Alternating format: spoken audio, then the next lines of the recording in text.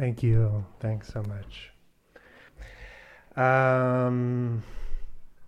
So the topic is death, and I feel like I need your informed consent to be here. So if you just like wandered in expecting something very different from that, I will not be offended if you exit. But that is the theme: death and the mortality and the poignancy of life.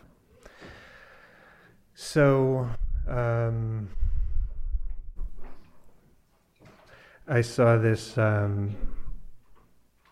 this story in the Onion a few days ago.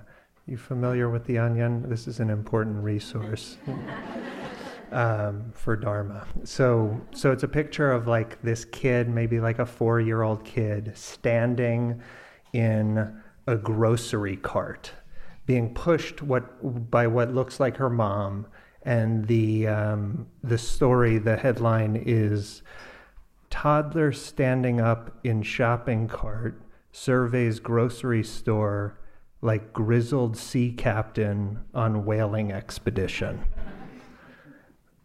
If you've taken children to a grocery store, you're familiar with that, yeah? But what struck me about it was the kind of parallel between that sort of grizzled sea captain on a whaling expedition and what we do in our meditation, yeah? That kind of hunger and surveying the landscape and that kind of mode of acquisition and making something of the experience, almost like extracting goodness from the moment. And sometimes each time we sort of take a mindful breath, we take stock the next moment and ask, am I deeper, more concentrated, more wise, or something like this, right? And that sense of the sense of just like this pressure to extract something or acquire something, we can learn to release that. Second thing, juxtaposing this to the whaling expedition. This is from a book, Nicole Krauss, Forest Dark, and also a clear parallel to our meditation practice. So she writes, the narrator is a writer. So narrator says, that evening I went to a dance class held in an old yellow school whose window frames were painted sky blue. I loved to dance, but by the time I came to understand that I ought to have tried to become a dancer instead of a writer, it was too late. More and more it seems to me that dancing is where my true happiness lies, and that when I write, what I'm really trying to do is dance. And because it is impossible, because dancing is free of language, I'm never satisfied with writing. To write is, in a sense, to seek to understand, and so it's always something that happens after the fact, is always a process of sifting through the past, and the results of this, if one is lucky, are permanent marks on a page. But to dance is to make oneself available for pleasure, for an explosion, for stillness. It only ever takes place in the present. The moment after it happens, dance has already vanished. Dance constantly disappears. The abstract connections it provokes in its audience of emotion with form, and the excitement from one's world of feeling and imagination, all of this derives from its vanishing.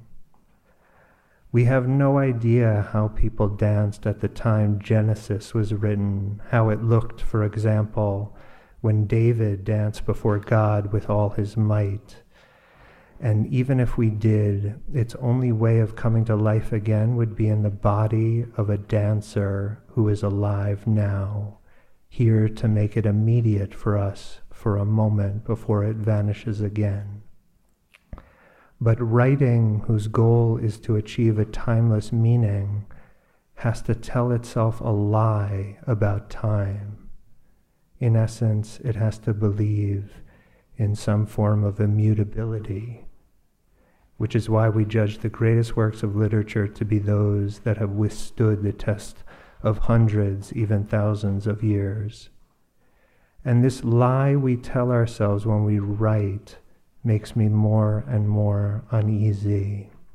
So I love to dance. In our meditation practice, we're often doing something more like writing than dancing. Yeah. And it's like each moment gets is a new addition to the autobiography of me and my meditation, me and my life, me and my pain, me and my longing. But each moment gets tacked on to the autobiography. We're writing something. We're writing the story of our lives, the story of me. And the invitation is instead to do something maybe more like dance. We make this gesture of awareness and leave it there. Yeah, we don't even hold on to the moment for a second. It's like the awareness touches experience and then something vanishes. And the heart-mind awareness is available for the next moment in a new way. But that moment need not be integrated into the way we sort of stay oriented to time, to me, to you, to pleasure and pain. We actually surrender that. And to do that, we have to let go of this mode of acquisition, this mode of hunting, this mode of adding to our biography. So we just let go into the moment.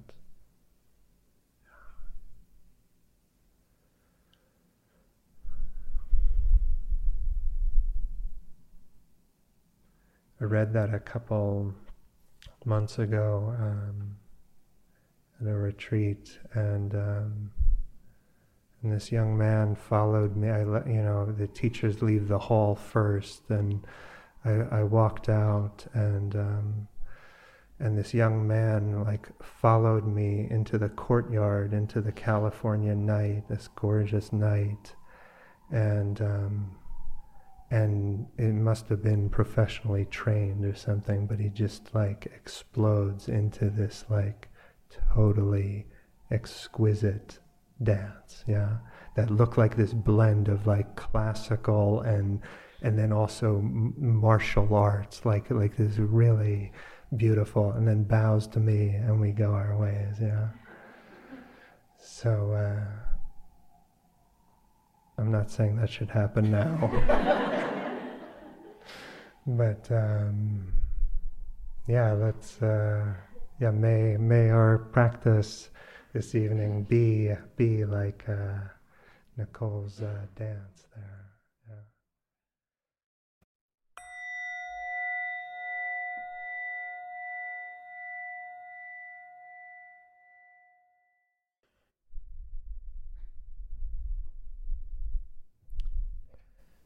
So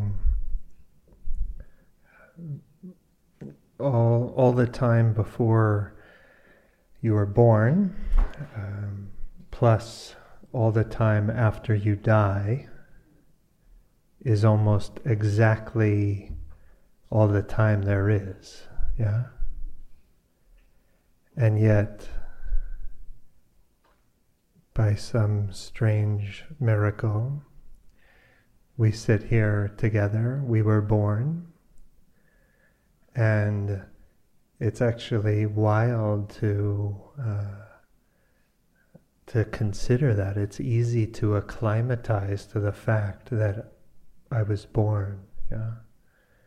But we shouldn't actually lose sight of this. And in the Buddhist tradition, sometimes said that phrase like this, the precious human birth, yeah?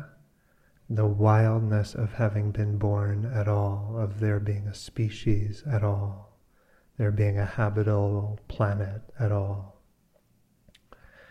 And yet we're desiring machines. I was just sitting retreat, and it's just like that phrase, like desiring machine, came up, yeah? And in a sense, as desiring machines, like virtually every desire we have includes our existence in it, yeah? And this means that death is a very serious problem for us as a species, yeah. As a kid, I would do this weird thing in my head sometimes. I would first imagine that I wasn't born, and then imagine that my family didn't exist, and then that people didn't exist, the world didn't exist, time didn't exist, the universe never was, and then I would get super freaked out. And it was like I was like thinking my way into some little taste of emptiness, yeah? Like the contingency of all things. That in a sense everything can come to feel like an accident having been here, yeah? And when I got into practice without something, I was so I wasn't looking for practice. I was not a good candidate for meditation practice or spiritual devotion. Very poor candidate. And yet something grabbed my heart, yeah? And as I look back on it, I think without really knowing it, I got into spiritual practice because I could intuit the enormity of loss that any human being faces, including my own death, including the death of everyone I love. And I knew at that time, at age 24, that I couldn't handle it, and that I would need to cultivate my heart, cultivate a life in some way that to open to the not even the kind of traumatic experiences that are so common, but even just the everyday loss of being born, of having a life, of loving people and dying. And for years before the sitting group that I was, just friends who were sitting together in the early morning, we would chant the 5 remembrances together to acknowledge the realities, that I am of the nature to grow old, to become sick, to die, everything that is dear and precious to me is of the nature to change. I cannot avoid being separated from it. My actions are my only possessions. This is my legacy, this kind of karmic legacy of goodness, of love, of harmfulness. Yeah. And so in the Buddhist tradition, we sort of raise this question of our own mortality because to clarify what's important to us in our lives, to cut through pettiness and to find a way to kind of consolidate our motivation to live wisely, to live well. And they have a kind of reverential, really reverential status in Buddhist practice. Like this is a famous Thai forest teacher, Ajahn Lee, said, aging, illness, and death are treasures for those who understand them. If they were people, I'd bow down to their feet every day. Now,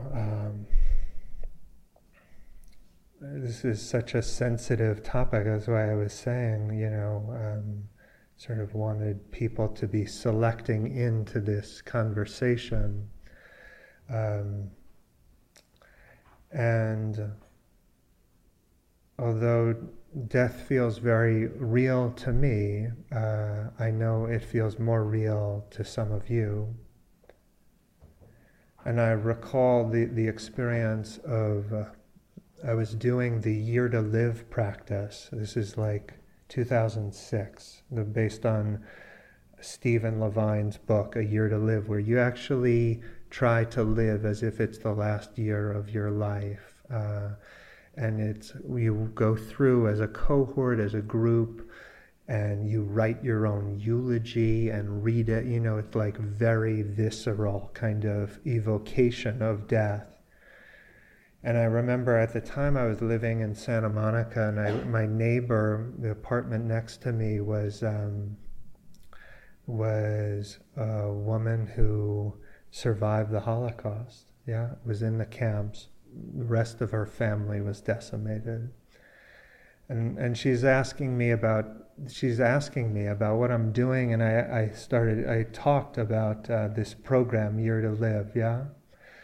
And I remember she grew kind of like uncharacteristically hostile and sort of,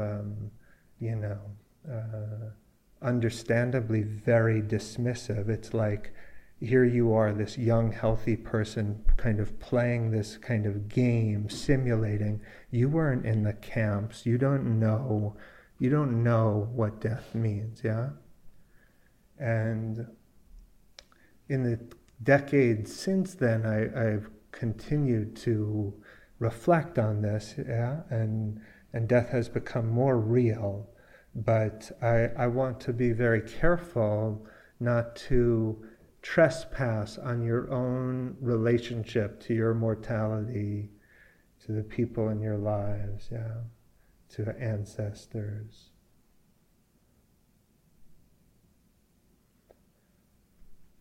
I spent some years as a hospice volunteer, and a lot of lessons from that time, but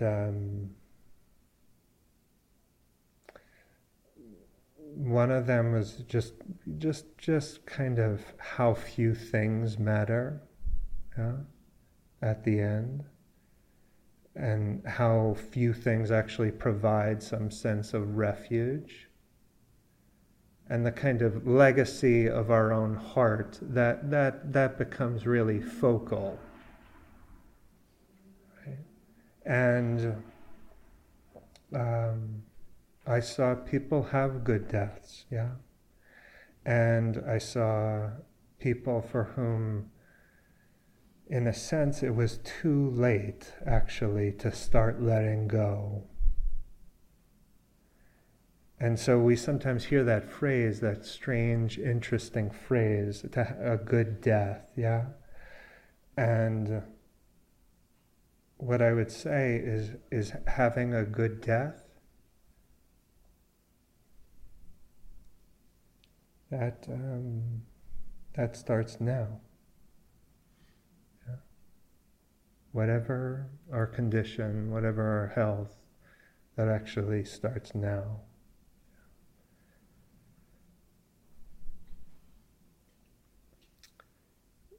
So, the life expectancy of people keeps growing, right? It used to be 30 or something thousands of years ago, and now maybe 80. And yet there's a sense that even if we lived to 200 or 1,000 or something, it still might not feel like enough. Yeah. And like, what is it about that sense of incompletion, and what might give rise to actually a sense that life was complete, that it was enough, that to want more is just greed? And when I think about what brings a sense of completeness, I don't know, but I think about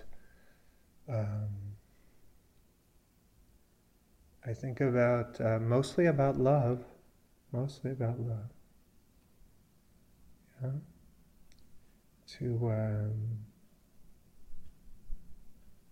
To know a love that is so deep and pervasive and undiscriminating, that feels like part of completing the human condition. And to know the many chambers of the mind, to know how free we might feel. This also, I think, brings a sense of completion. Like, oh yeah, my life, it was enough. It was enough. And we do this for ourselves, but we also do this for those in our life.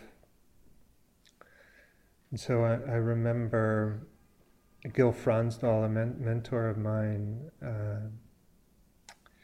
told this story about a student of his, a young mother, a practitioner, devoted practitioner, and with a family, with a young daughter, maybe 8-year-old daughter, something like this. And the mom was diagnosed with an aggressive form of cancer, and she knew that she didn't have much time to live. And for some time she was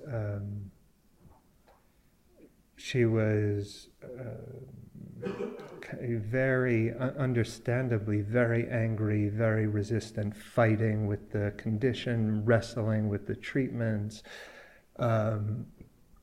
very, resentful that this picked her in some way. And as I recall Gil talking about it, it was like there wasn't really some way in to her, and she was suffering so much. And at some point, what Gil said was like, still touches me. But he said, how you die will have a very enduring impact on your daughter, right? And somehow this shifted something for her, and her heart opened to her diagnosis, to the realities of loss, to grieving in a beautiful way. And when she died, she was there in a bed, and her daughter went out, knew that she died, went out, picked a flower, and brought it up to her mom's bed and put it on her mom's chest. Yeah.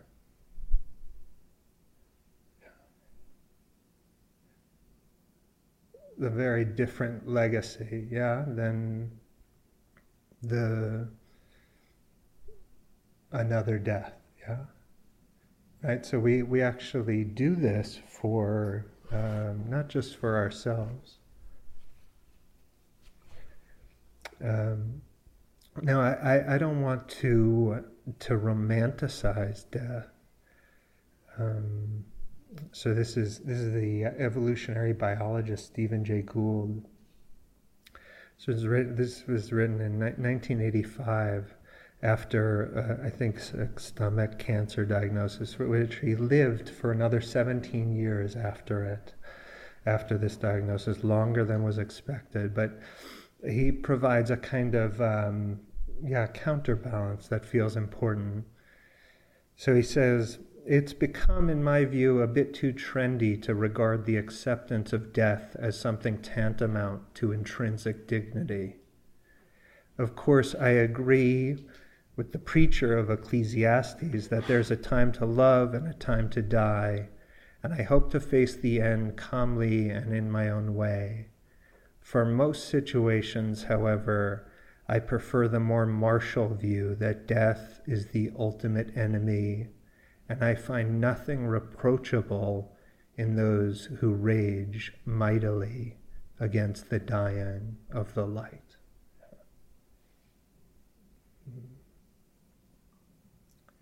When somebody gets a biopsy for something, I'm rooting 100% that it's benign.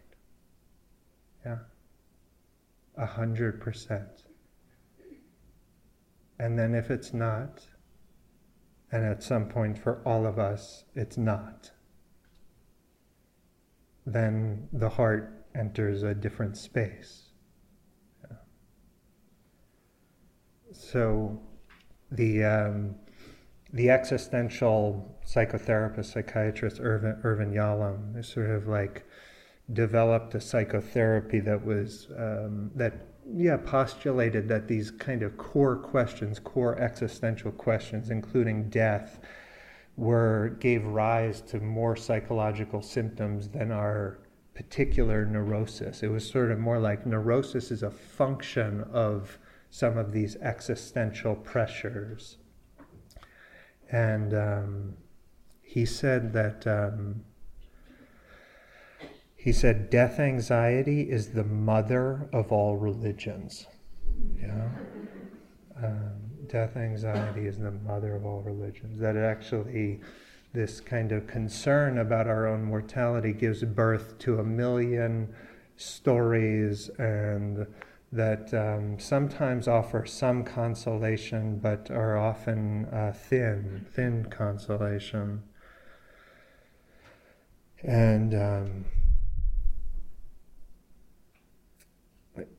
for many, I think the fact of our mortality, like, it seems to rob us of our dignity in some way. But on the other hand, there's an argument that if we were immortal, if we really could actually try that on in a deep way, if we were immortal, all meaning would be lost. Yeah. And so this is a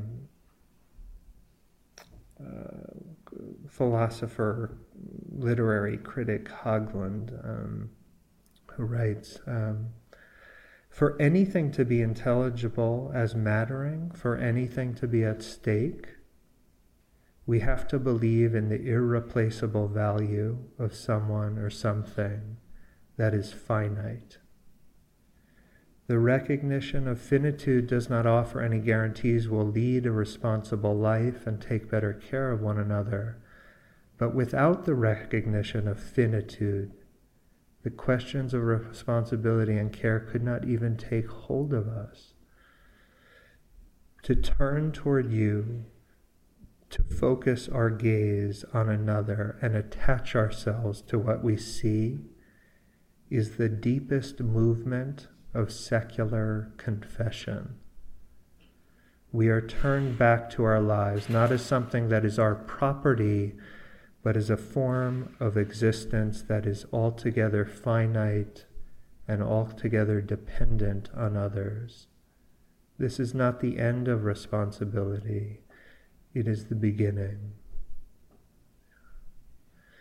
So his book is called This Life, Secular Faith and Spiritual Freedom, I think is the subtitle, is an argument to actually more deeply embrace the necessity of finitude if we are to have meaning. Yeah. And part of what we do in our dharma practice is we develop enough strength, enough courage that we're willing to grieve. Yeah. And the truth is that for most every practitioner, the path of dharma practice, whether we've had losses or not, no matter how deep those losses might have been, or the relative absence of losses, the path of dharma and the unfolding of the heart, the way this actually looks in the trenches of practice, day in, day out, year in, year out, is something like a process of grieving. To actually give birth to compassion, the open-heartedness in the face of suffering, to actually begin to develop insight, to let go, the unclenching of the closed fist of grasping, all of this can feel like grieving. And that's not even speaking of the losses inherent in our lives. And so the growing pains of Dharma, the Dharma path, often feel, not for everybody, but for many people, it feels like grief. It feels like something is being taken from us, even if we don't know what. And that doesn't mean we're doing it wrong at all. Yeah. But we actually have to develop the courage to feel our way through this. And generally, the Buddha wanted to be free from grief. There's, beyond sorrow, grief, and lamentation. That was like the highest well-being, right? But on the other hand, the Buddha, perhaps grieved too.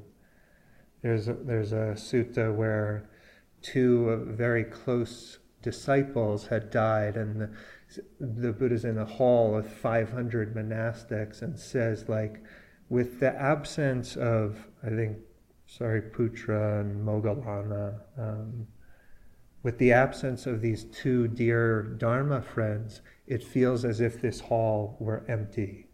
Yeah? And then the sutta goes on to say, but the Buddha did not grieve and did not suffer. Yeah, and I was like, don't do that, like, why do you have to do that?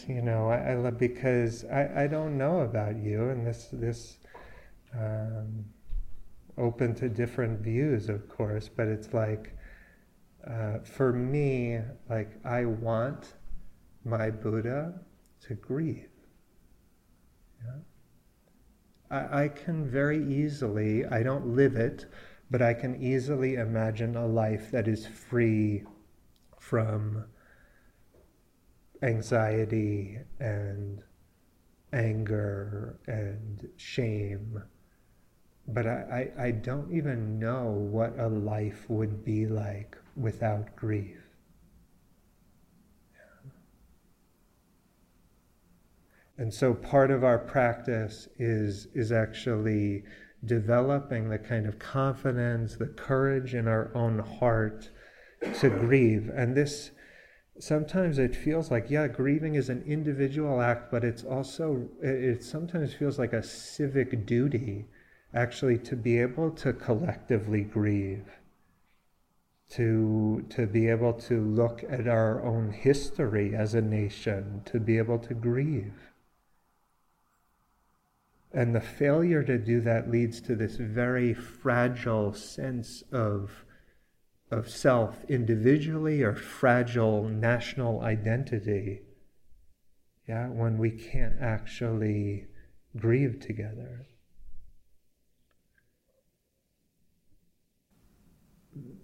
Thich Nhat Hanh said, this is 2005, a lecture I was at, or a day long or something, and he said, he's talking about climate, he said civilizations come and go, just like people. And at the time he said it's important for us to actually be able to grieve the end of our civilization if we're to mobilize to actually make a meaningful effort to ensure a habitable planet. Whatever the time scale is, the encouragement was actually to grieve the possibility of the coming and going of civilization. Now, this leads us into the poignancy of whatever time we have, the goodness of whatever's here. This is Catherine Schultz, who in an article, a piece she wrote about the death of her father, when things go missing, in the New Yorker a couple of years ago. And she's sort of playing with this language of losing something trivial, losing keys, losing one's father. And she concludes the piece with this very helpful. So she says, it's breathtaking, the extinguishing of consciousness, yet that loss too, our own ultimate unbeing, is dwarfed by the grander scheme. When we're experiencing it, loss often feels like an anomaly, a disruption in the usual order of things. In fact, though, it's the usual order of things. Entropy, mortality, extinction, the entire plan of the universe consists of losing, and life amounts to a reverse savings account in which we are eventually robbed of everything.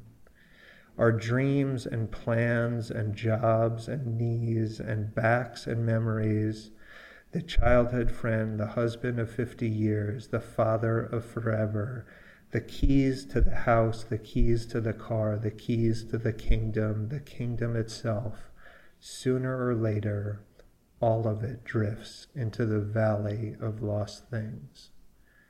There's precious little solace for this and zero redress. We'll lose everything in the end. But why should that matter so much? By definition, we do not live in the end, we live all along the way. The smitten lovers who marvel every day at the miracle of having met each other are right. It is the finding that is astonishing. You meet a stranger passing through your own town and know within days you'll marry them. You lose your job at 55 and shock yourself by finding a new calling 10 years later. You have a thought and find the words. You face a crisis and find your courage.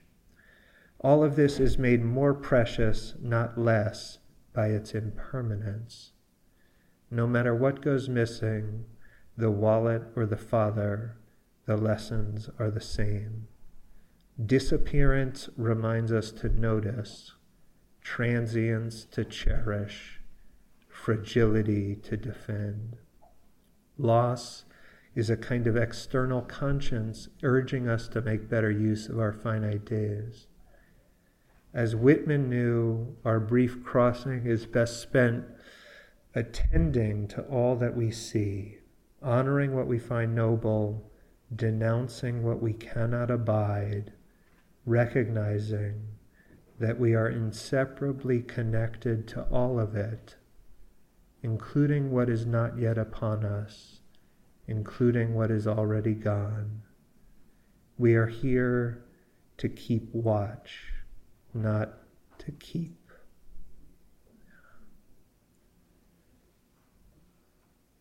Here to keep watch, not to keep. If there had to be a kind of mantra of dharma practice, it might be something like that. Yeah.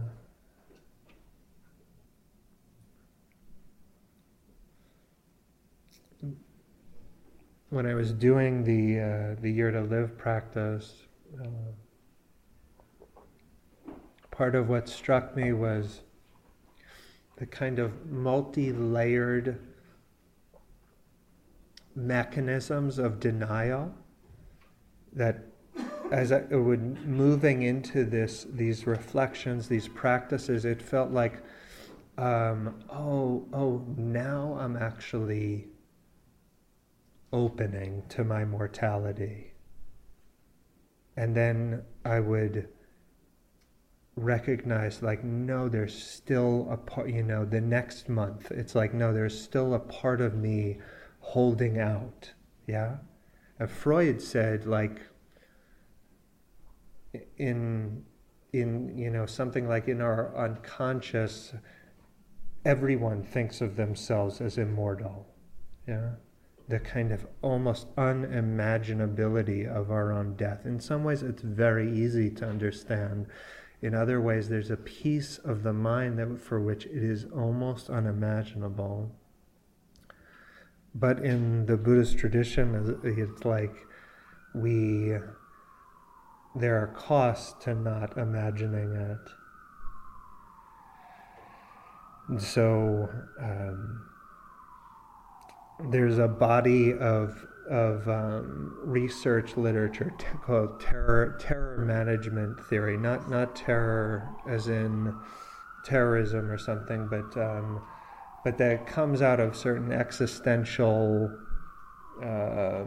writers, and that postulates the fact that we actually that we can consider our death, that we're sophisticated enough creatures to consider our death, and yet we have like the universal instinct towards self-preservation, that this actually creates a certain kind of anxiety, and much of our life and our energy is directed towards managing and warding off this anxiety.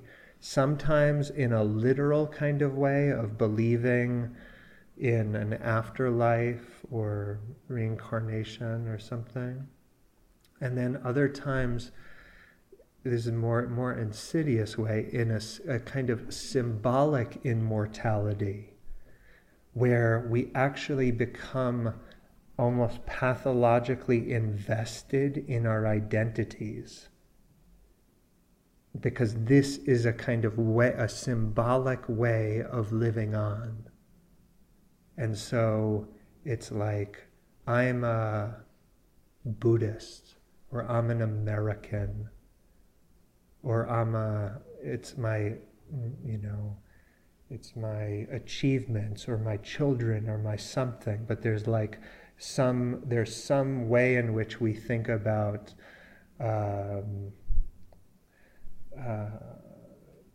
this kind of symbolic immortality as a way of managing this kind of anxiety. And there is some interesting data, like when you make mortality salient, when you put that in somebody's mind in experiments or something, especially when it's not conscious, yeah? So if you do it consciously, there aren't real effects. But if you do it, if you just prime somebody to actually think about their own death, then there are like a cascade of some kind of negative effects, like more authoritarian and more willing to clinging more deeply to one's worldview, more prejudice and in-group, out-group bias, yeah? Because the sense of like, in some ways, as the theory goes, it's like the identity is threatened, and so you kind of double down to say, like, no, this is me. I'm an American. Yeah. So there are negative effects, but on the other hand, there may be pro-social effects too, right?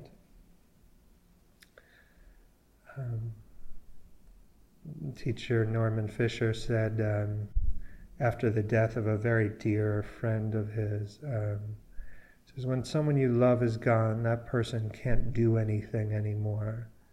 This means you have to do something, or that you have to do something differently. Somehow, you who are connected to that person have to do what they can no longer do. You have to ask yourself, now that this has happened, what will I do? What will I do in place of my friend? And I grew up in here in New York, but I was out in California in 2001, but family was here in New York, and there was something about September 11th that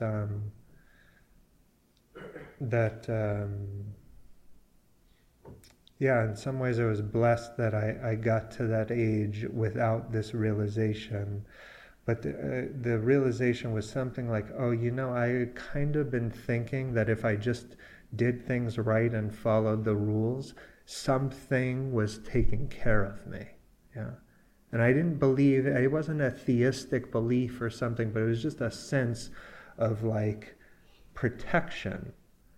And somehow those buildings just shattered the sense that there's some assurance to my life. Yeah. And yet this need not actually give rise to pain. So there's an exchange between Bill Moyers and Pema Chodron in the aftermath. Moyers says, on almost any day, well, we could say every day in New York, you can experience random acts of kindness. But after 9/11, kindness seemed to be everyone's daily behavior. I saw so much kindness, and then, of course, it didn't take too long for it to disappear. And Pema responds, okay, so this is like the big view of what happens with individuals. And what we saw in New York, and you see with people who are in those states, that it's a softness, a kindness. It's, as people said during those days in New York, it's the only thing that makes sense. And then what happens? The habit comes back. Because basically the kindness comes out of not being able to escape from groundlessness. And then everyone's in the same situation. You're all groundless together. The only thing that makes sense is kindness.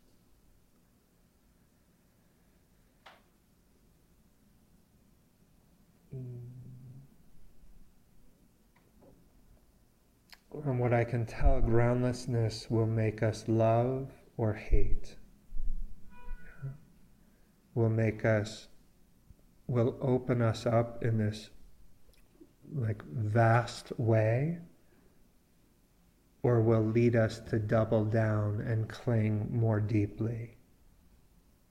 And part of our Buddhist training is actually learning to use those experiences of groundlessness, those moments, whatever they may be, when the ego is all out of moves, to soften, to actually love.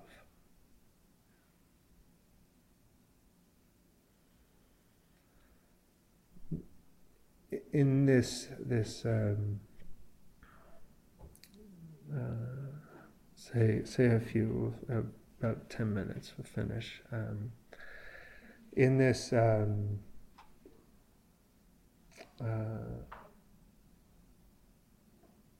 this literature, unlike the effects of mortality on our minds, like part of what they suggest is that our very sense of self-esteem is connected and in some ways a defense against mortality. And that has very interesting parallels with the Buddhist teachings on self and self-cherishing. And the Buddha said that we're always becoming something other. This is becoming. He says there's a craving for becoming, which in a sense is a craving to be born in the next moment as something. Bhava tanha. And at some point in Anguttara Nikaya, there's this line like nibbana, the highest happiness, freedom, cessation. Nibbana is the cessation of becoming. Yeah. That sense of like, on the grand scale, becoming someone, being somebody, developing an identity, acquiring new identities, all the ways we kind of we're just like almost constantly hoping to land comfortably in an identity, and it never really happens. And at the micro level, that sense of just like leaning forward, just a little moment, we take this breath, but we're just waiting on the next one. Or we're trying to acquire something from this breath. Yeah? And part of what death actually allows us to do is to consider what the moment would feel like were it futureless. Yeah? Like,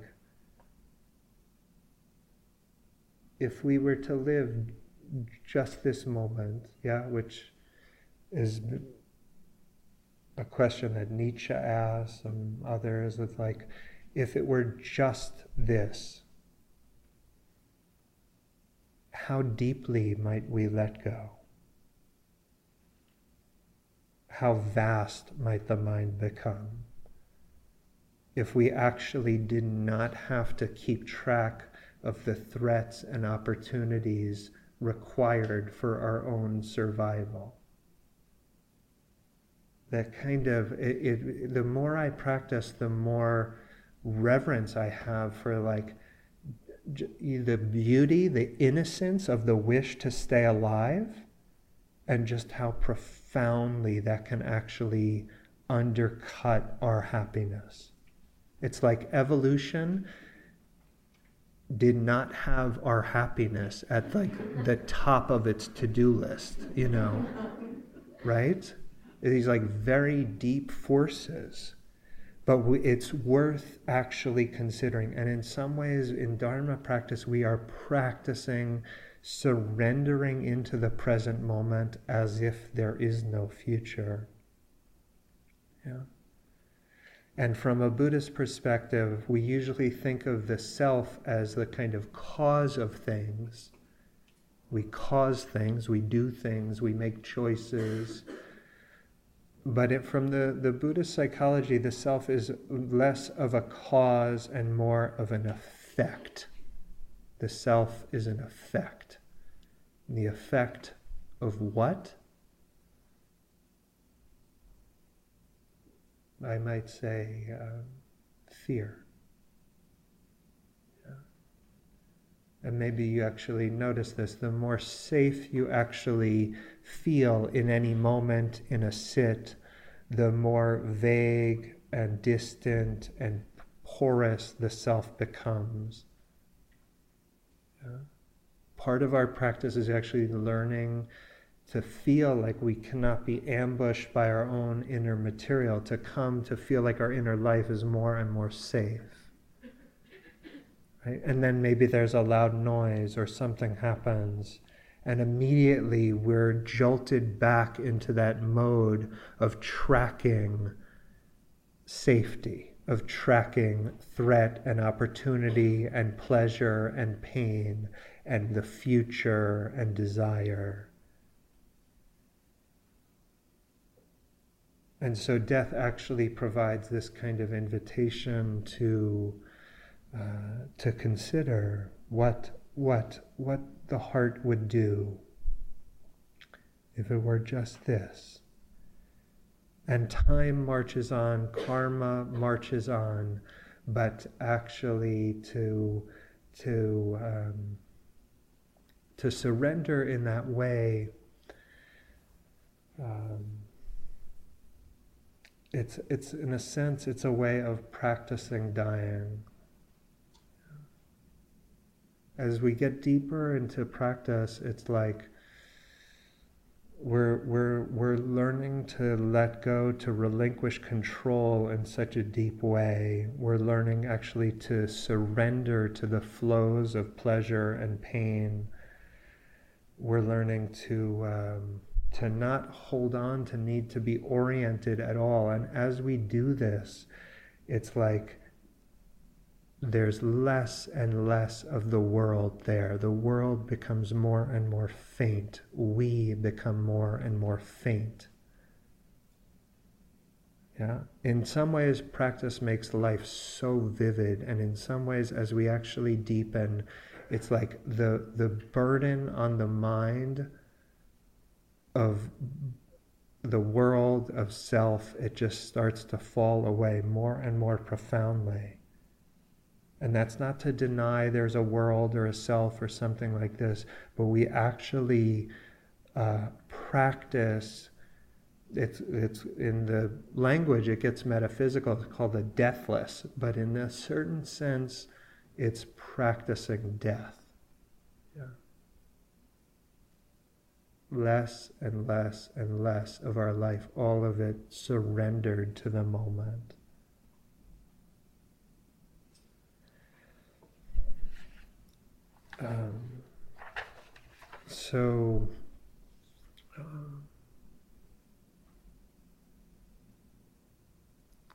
Let me just close with this is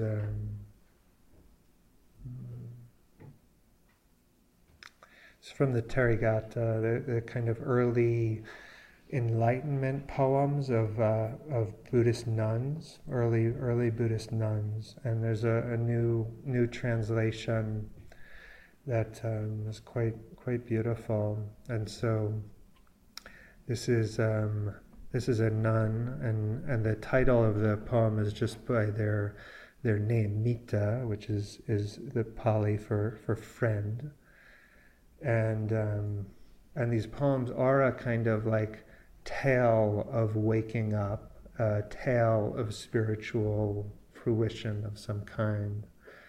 And this one's quite struck me. She writes, full of trust you left home and soon learned to walk the path, making yourself a friend to everyone and making everyone a friend. When the whole world is your friend, fear will find no place to call home.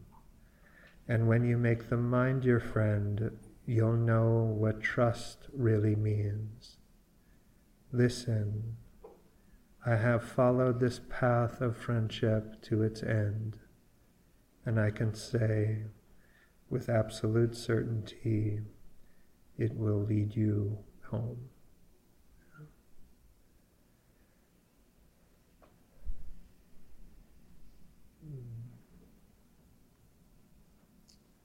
So, moment, we'll have a closing announcement from Kathy, but just want to yeah, thank you for your attention and engaging with this. And I'll hang around for a bit if you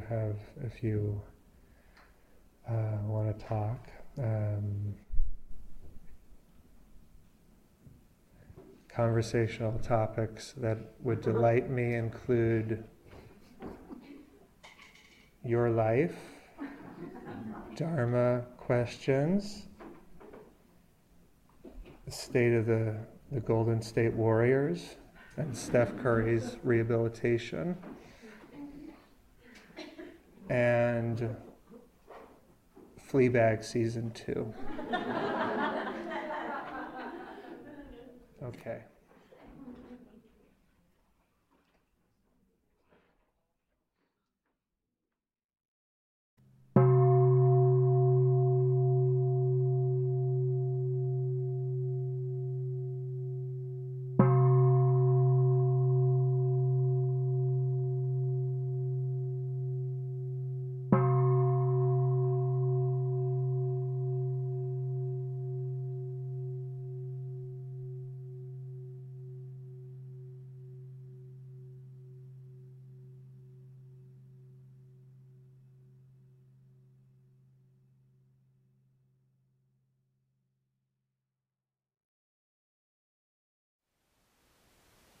Thank you for listening. To learn how you can support the teachers and Dharma Seed, please visit dharmaseed.org/donate.